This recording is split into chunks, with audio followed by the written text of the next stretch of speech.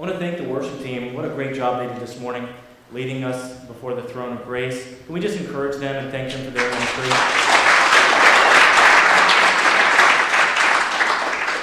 Let's go ahead and turn our attention now to the Word of God. If you have your Bibles with you, please open them to Ephesians chapter 2. And today we're going to be looking at two primary verses, verses 8 and 9. Last week, we embarked on a 3-week venture into answering the question, what is the message of the Bible? The Bible is this massive book collecting 66 other books. And basically what we are doing is seeking to understand what is the main point of the more than 750,000 words contained within these pages. We've already answered that question in a very general sense. The Bible is about life and death. But imagine, if you will, an archery-style target. You know the ones that I'm talking about. They are round and they are made up of concentric circles. Usually the outer one is red, and then you have yellow, and then you have something blue or green in the center. And as you look at that bullseye, anywhere you hit, you are hitting the target. But the closer you get to the center is the closer you get to the objective. Last week, when we answered this question, we hit the target. We considered, in a very, very general way, the most outer circle of that target. What is the message of the Bible? It is life and death. And what we are going to do this week is we are going to zoom in, we are going to aim at a closer circle, a little bit tighter, and then next week we will go right to the heart of the bullseye. But for this week, we are going to consider that the Bible is about grace. That is our attention today. Let's bow our hearts humbly before the Lord and ask for His wisdom and guidance as we seek His word this morning. Let's pray. Lord, we acknowledge that the fact that we are in this room is your grace. The fact that we are with one another, united in fellowship and a bond of unity, is your grace. We acknowledge that the fact that we have been redeemed and restored to union with Christ is grace. And Lord, we pray that in all of the things that we do this morning, we would be experiencing your grace. We need your grace to hear your word, and we need your grace to apply your word. So God, we pray that today, in everything that I say, that you would give me grace as the speaker, and that you would give the people here grace as the listeners, that we might be filled with the Spirit to hear and to apply your word. In Jesus' name we pray. Amen.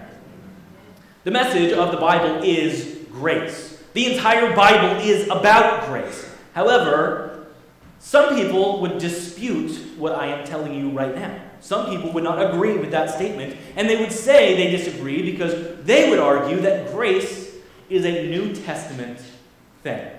They would argue that because the word grace rarely ever occurs in the Old Testament cannot be said to be all about grace. But I don't believe that's true at all. I believe that every single one of the Old Testament authors was writing the words that the Lord had given them for the purpose of pointing to the coming Messiah, Jesus Christ. And don't take my word for it. Listen to Peter's argument in 1 Peter chapter 1, verse 10. He says, concerning this salvation, the prophets who prophesied about the grace that was to be yours searched and inquired carefully. In other words, he says, think about your salvation, Christians. That salvation that you have experienced through grace has been foretold by all of the prophets, going back to the first prophet that we have listed, Moses. Concerning this salvation, he says, this has been written. It is all about grace. Peter is saying that the very beating heart of the entire Old Testament is grace that will be experienced in salvation. So don't be mistaken. Although the word grace is not present on every page of your Bible, the point, according to the apostles, is that the Bible is a message of grace. So if you're in Ephesians chapter 2, verses 8 and 9, follow along where it reads, for by grace you have been saved through faith. And this is not your own doing. It is the gift of God, not a result of works, so that no one may boast. Recently I was discussing some of the war scenes in the Old Testament with one of my children, and I read it and I asked him, okay, what did the army just do? And his response was, they retreated. And I said, do you know what retreat means? And he says, no. So he knows they retreated, but he doesn't know what it means. The message of the Bible is grace, but one of the most important things that we could do right up front is define our terms, because many people utilize this word with no idea what the Bible is actually trying to say. What is grace? Regardless of the context of the biblical word being used, grace always means unmerited favor or unearned favor. There are two categories of grace that exist in the Bible. There is common grace and there is saving grace. Common grace is the kind of grace that is experienced by all people everywhere. If you have food on your table, that is a kind of common grace. If you have money in the bank or breath in your lungs, it is owing to the common grace of God. And so whether you acknowledge that or not, He is the one upholding your life. He is the one keeping you in existence, as we learned last week. And just as Jesus said to a farming, agrarian society, God sends rain on the just and on the unjust. In this instance, rain is a good thing. And He's saying God gives gifts to both just and unjust. That is common grace. But for our purposes today, we are going to set our attention on God's particular grace, which is called saving grace. And we're going to do this by breaking down 4 truths about grace that we find from Ephesians chapter 2, verses 8 and 9. And then what we are going to do is pivot and systematically explore 4 types of saving grace that we see in the Bible. This is where having your own Bibles would be really helpful. So if you have your Bible with you, please have it open in front of you to Ephesians 2, verses 8 and 9, because we are going to hit those verses over and over again. Let's begin by considering 4 truths about grace that we see in these 2 verses. Let's start with the absolute, blatant, most obvious thing I will say all day. Grace saves us. For by grace you have been saved.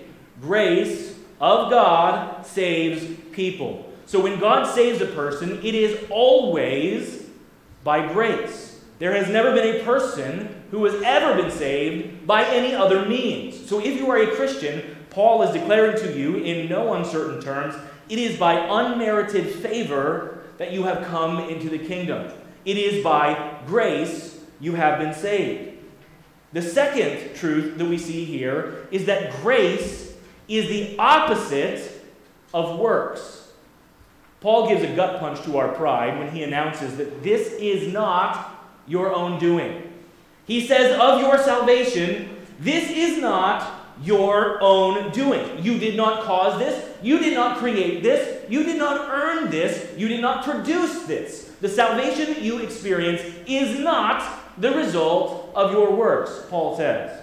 The difference between true Christianity and every single other religion that exists in the world is this.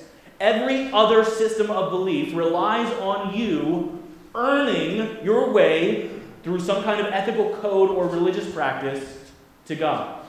But God doesn't work that way. There is no amount of law keeping that you could do in order to erase your sin record. It's impossible. Last January, we did some major renovations on our house. I was just going to take out some closets. I did not realize that would mean I needed to take down all the ceilings, rip out all the floors, and redo all the electrical. I did not know that was going to happen when I broke a large hole into one of our closets. However, I'm thankful we did that work, and I am also grateful that I did only a portion of that work, because so many of you came and assisted me in doing all of the things that I could not do on my own. There are many, many people who came and put hours and hours into making that house look beautiful, but I would like to highlight 2 of those people right now. Rocky helped me with the electric, and Cornell helped me putting up sheetrock on the ceiling.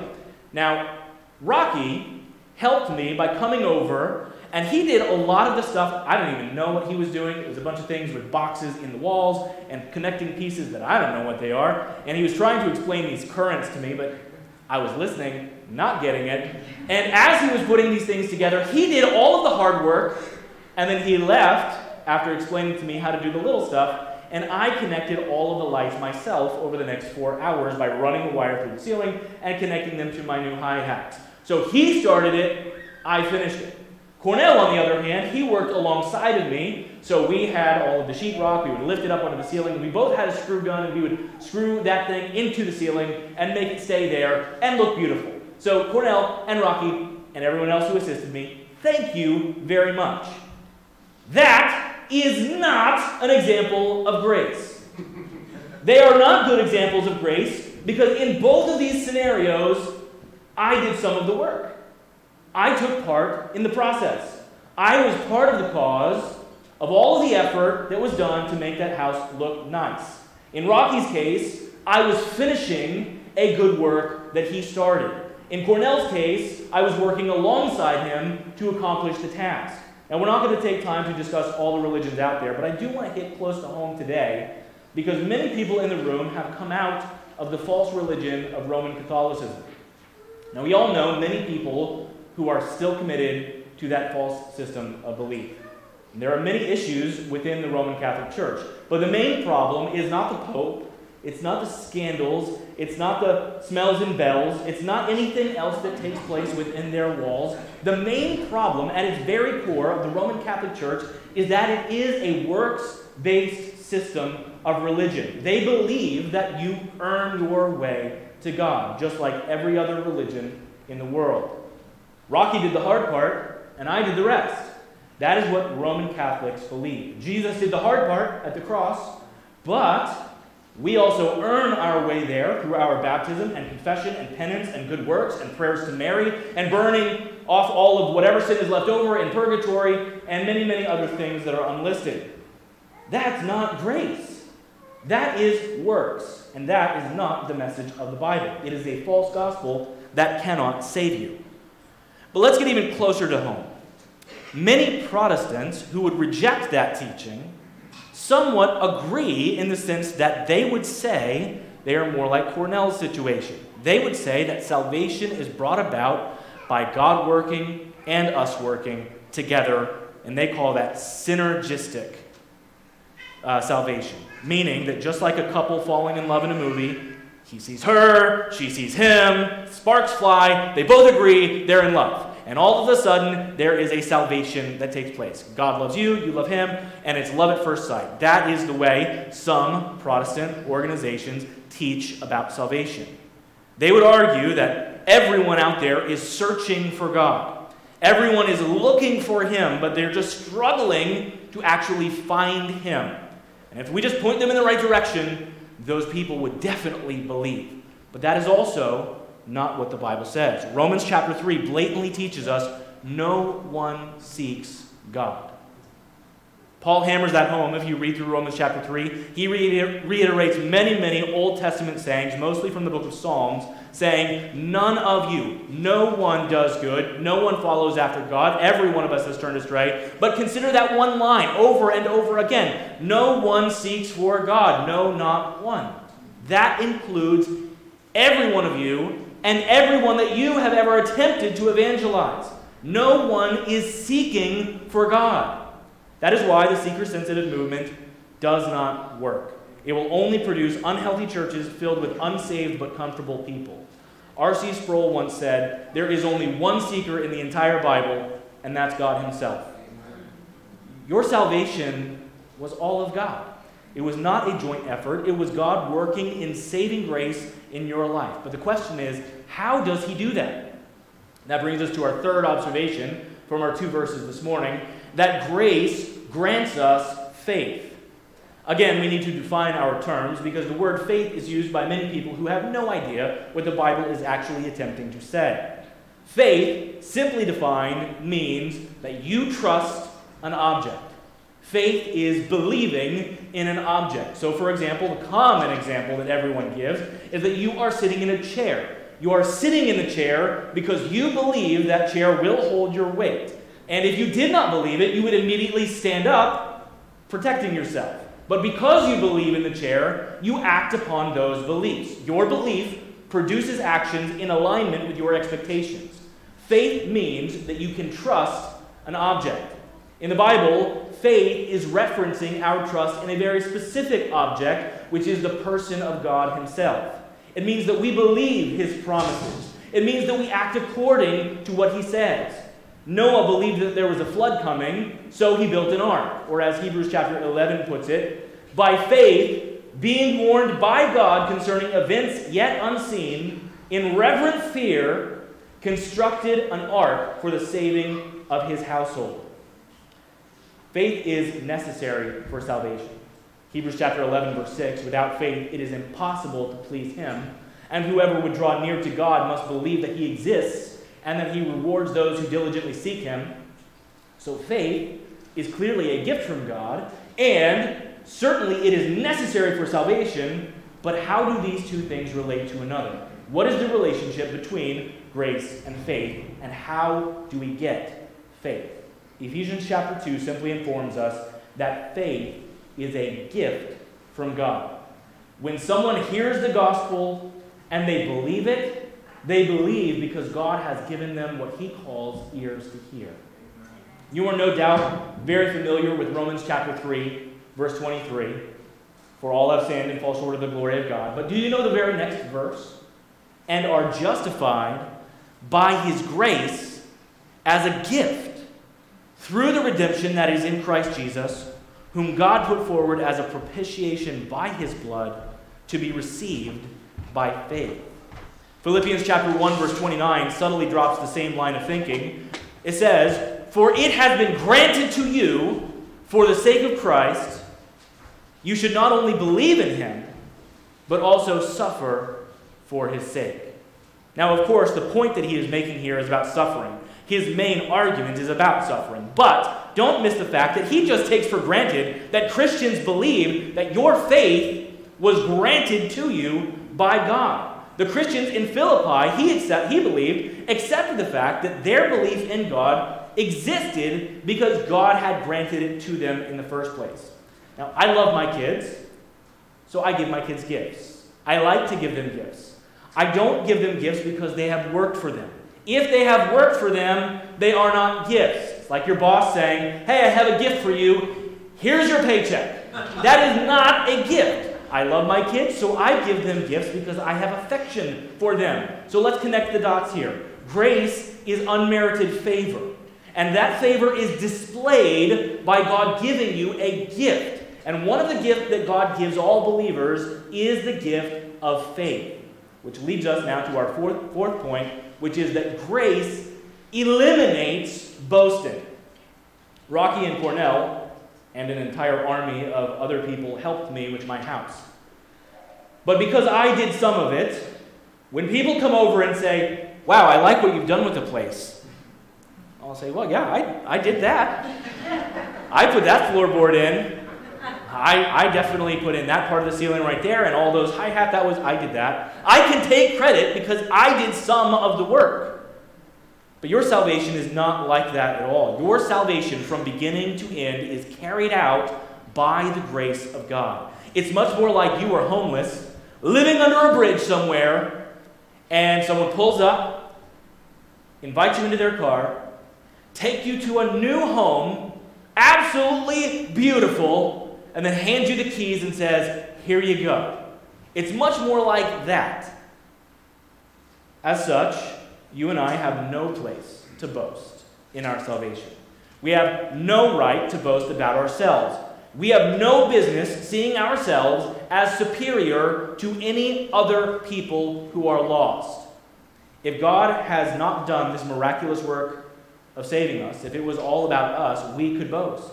If we were the ones who worked our way there, or were just smart enough to figure it out, or who had enough power in and of ourselves, then, of course, we could boast. But because it was all of God, we cannot boast at all. If it weren't for God's work in us, we would be just like everyone else who is running in rebellion against the Lord right now.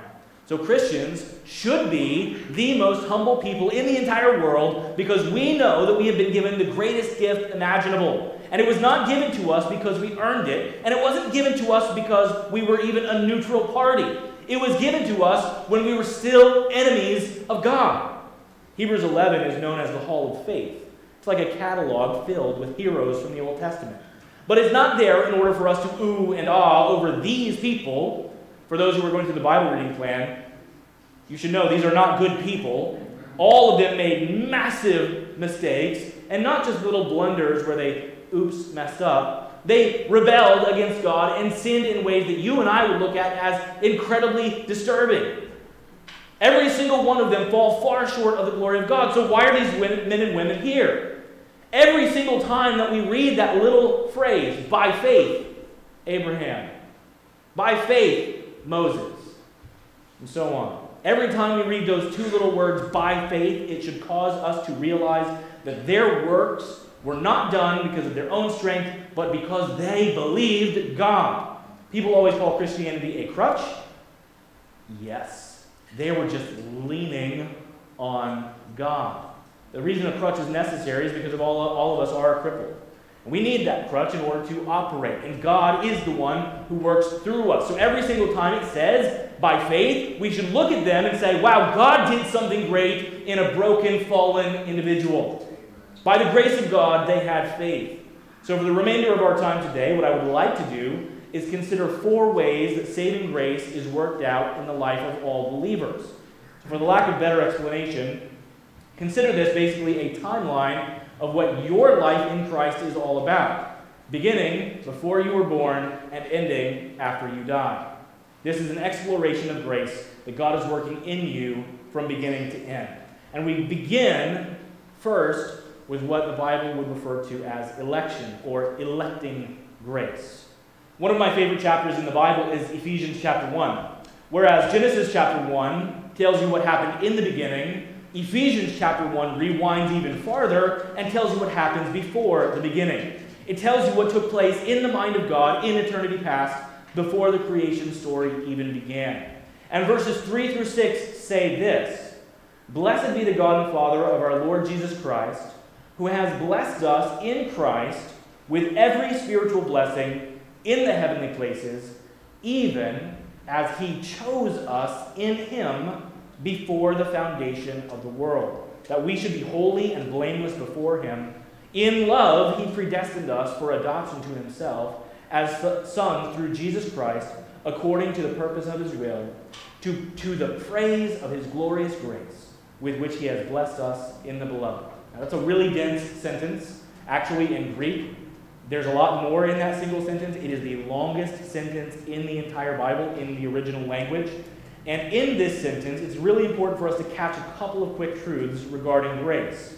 Speaking of saved people, Paul explains that God chose us in him. And not only he tells us that this decision occurred, but he tells us when it occurred, namely before the foundations of the world. And he goes beyond just the what and the when, and he even tells us why this has occurred. According to these verses, the reason that God chose us was according to the purpose of his will. Meaning that his decisions were based solely on reasons only known to himself, not on anything we had done or will do. But Paul continues and he explains that the reason God chose us was to the praise of his glorious grace. In other words, this grace was sent from God in our direction long before we were born.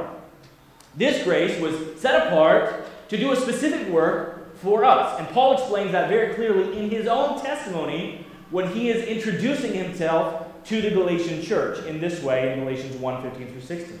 He says, "But when he who had set me apart before I was born and who called me by his grace was pleased to reveal his Son to me in order that I might preach him among the Gentiles, I did not immediately consult with anyone." In other words, Paul is telling these people that the grace that was given to him was determined before his birth and before he had ever heard the gospel. And the only reason it was given to him is because God chose to do so and eventually revealed his Son to him. This is electing grace. But the grace of God does not stop there. It meets us in real time where we are in time and space. And we, who were enemies of God, are made right with God through what the Bible calls justification. So let's now talk for a few minutes about justifying grace. Justification is a forensic term. It is a legal term. It is referencing a declaration of innocence from guilt. And it means that the judge can look at you and determine that there is no reason to charge you with any crime. Back in October, I knew that things were going to begin getting very busy, so I had requested from my church to be able to take some time to go on a short retreat where I was going to work ahead on some of my sermon preparation, knowing that I was going to be very busy going back and forth between two congregations. And so I spent 4 days by myself in a cabin, quietest time I've had in years, and I prepared many sermons as much as possible ahead of time. And then I left at about 10 o'clock at night, expecting to get back at around 1 o'clock in the morning, or 1:30. And I made it maybe 3 miles away from that little cabin in the woods before there was a siren behind me pulling me over. And then I spoke to the officer for a few moments, and I received a gift. I received a ticket. And I received a ticket for going a 62 in a 55. And for those who are like myself, struggling with math, that's 7 miles over the speed limit. So when I got home and filled out the ticket, I marked guilty, but I also included a letter. I included a note to the people who would be receiving this, and I mentioned the purpose of my being there. And I mentioned that I was unfamiliar with the speed limit since it's not marked anywhere in the vicinity of the cabin where I was staying. And I mentioned that I was following other vehicles that were moving faster than I was. And I even mentioned that I was traveling down a steep hill that was causing me to go very fast. Also, my car has no cruise control. I mentioned all of these things, and wouldn't you know it, I got a letter back from the court. And it said, "Thank you for your plea of guilty. You can pay your $165 fine at this address." In God's courtroom, you cannot stand in your own righteousness. There is nothing that you could do except plead guilty. God is not going to accept any excuses. There are no acceptable reasons that we could give that we have fallen short of God's glory. And what people attempt to do in order to imagine themselves right in standing before the Lord is they appease Him, supposedly, through the law. So they will find certain rules and they will follow them. And they will assume that because I do this thing, God must love me.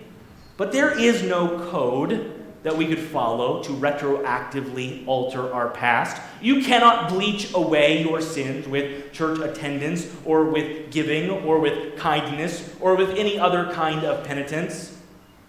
John chapter 1 verse 17 says, "For the law was given through Moses, grace and truth came through Jesus Christ."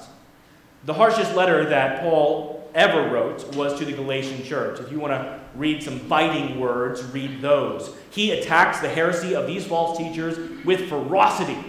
And the specific false doctrine that he was opposing was the belief that Jesus gets you into the kingdom, but you also have to basically gain or earn your salvation through other works. In particular, he was dealing with the work of circumcision and other Jewish practices. It was Jesus plus something. And Paul refers to that kind of teaching as nullifying the grace of God. He emphatically states in Galatians 2:21, "I do not nullify the grace of God, for if righteousness were through the law, if you could do it, then Christ died for no purpose." Anytime the Bible makes a claim like that this would nullify the grace so that Jesus' death was unnecessary and even foolish, then what we really have to pay attention. He says that by adding anything, we are nullifying everything. We are saved by grace alone. We need to be justified, but we cannot be justified on our own efforts or our own record. If we stand before the judge ourselves, we are going to be condemned. But thanks be to God, we have been justified, not by works done by us in righteousness, but by Jesus Christ who died to pay our penalty. Titus chapter 2, verse 7 explains it this way. It says, "And being justified by His grace, we might become heirs according to the hope of eternal life." We are justified by grace alone. The grace that God prepared for us before time meets us in real time and justifies us from our sin. And this justification was accomplished at the cross, and it is applied to us the moment that we hear the gospel and believe it. And this is why we can sing those words that we so rightly declared earlier. "Before the throne of God above, I have a strong and perfect plea. The great high priest whose name is love, who ever lives and pleads for me." himself. He, Jesus, is my plea. It is strong and perfect and irrefutable, and there is no judge in the universe that could ever say that could be thrown out of court as inadmissible evidence. Jesus died for sinners like you and like me, and if you will believe, your sins are washed away. You are justified before God. Yep. The third aspect of grace that we see in our timeline is sanctifying grace. Now, I hope that you have not misunderstood me. Good works are not part of your justification. But every true Christian will gradually grow into the image of Christ. And this means that you will produce what the Bible calls good fruit, meaning the fruit of the Spirit and the fruit of Christian love and the fruit of repentance. This is why we can say faith without works is dead. Genuine faith results in godly fruit.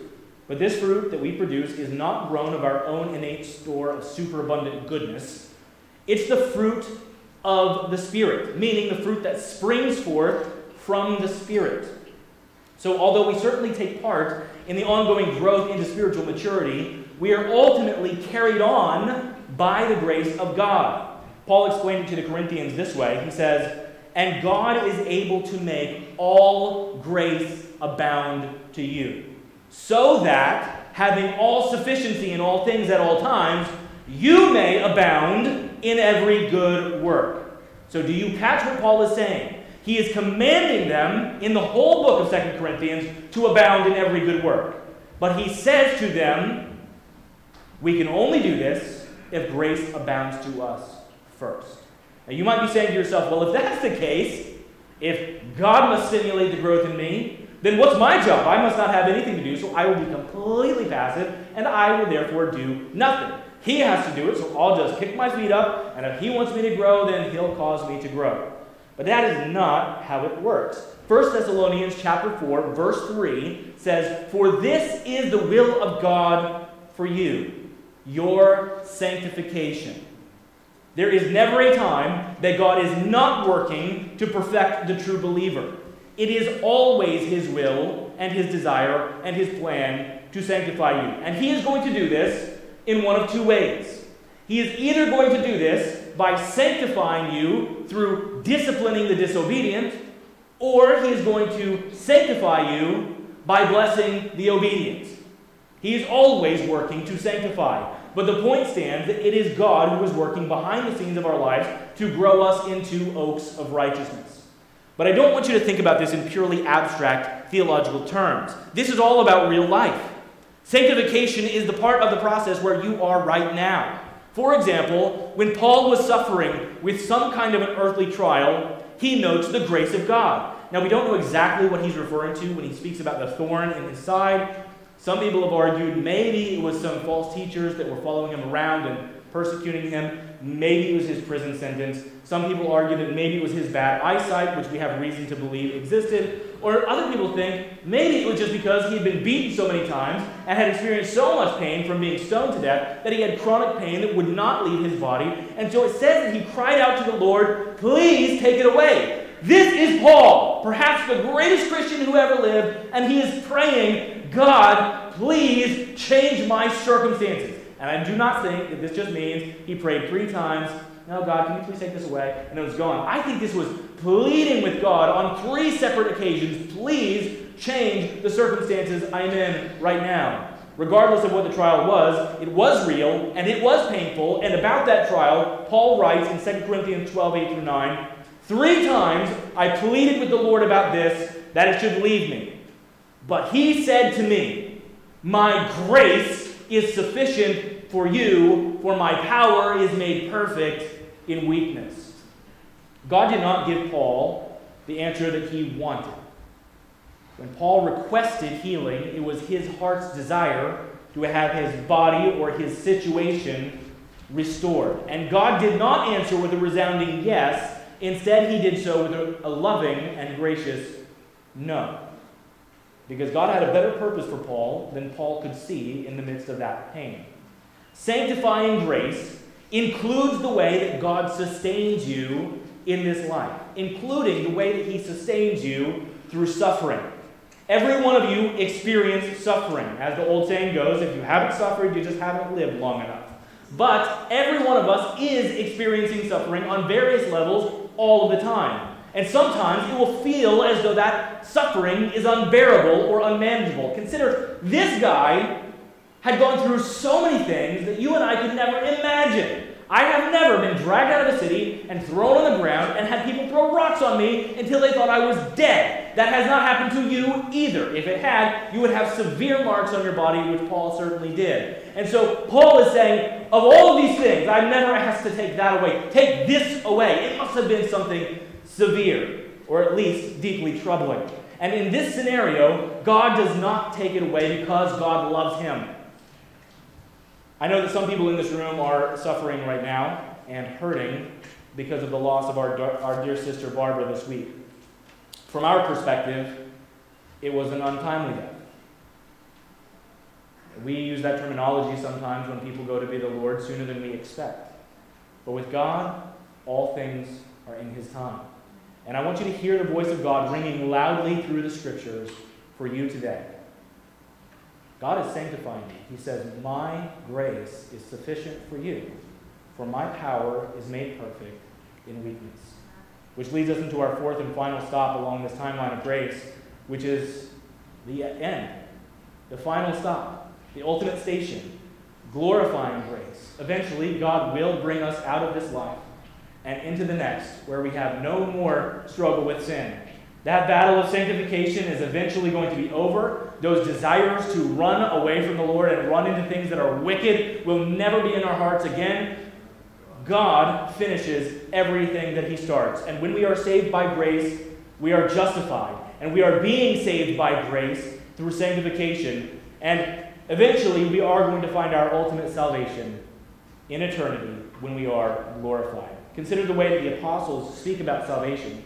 Now, these are the apostles who are gathered together to talk about the Gentiles and what was going on with Gentiles getting saved. This is the first Jerusalem council that we find in Acts chapter 15. It says, when discussing these new Gentiles, but we believe that we will be saved through the grace of the Lord Jesus, just as they will.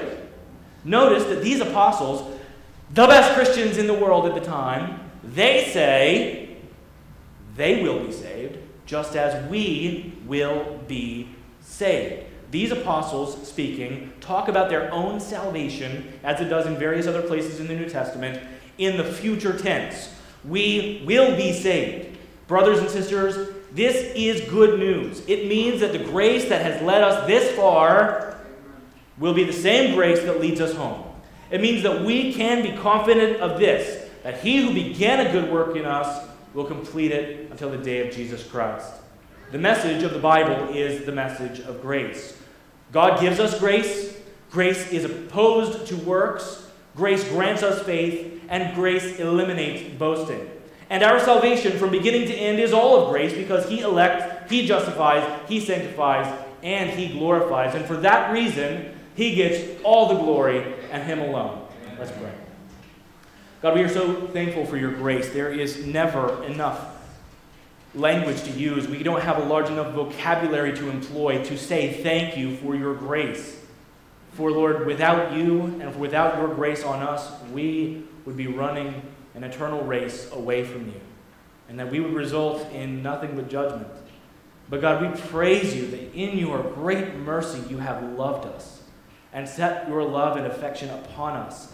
And Father, we pray for every person here who knows you, that they will be blessed and encouraged as we consider these foundational pillars of the Christian faith, so that as we move forward in future weeks to application and to direct focus of what this means for us, that we will be solidly in agreement and in unity about what it means that we have been saved and that we are held to you by grace.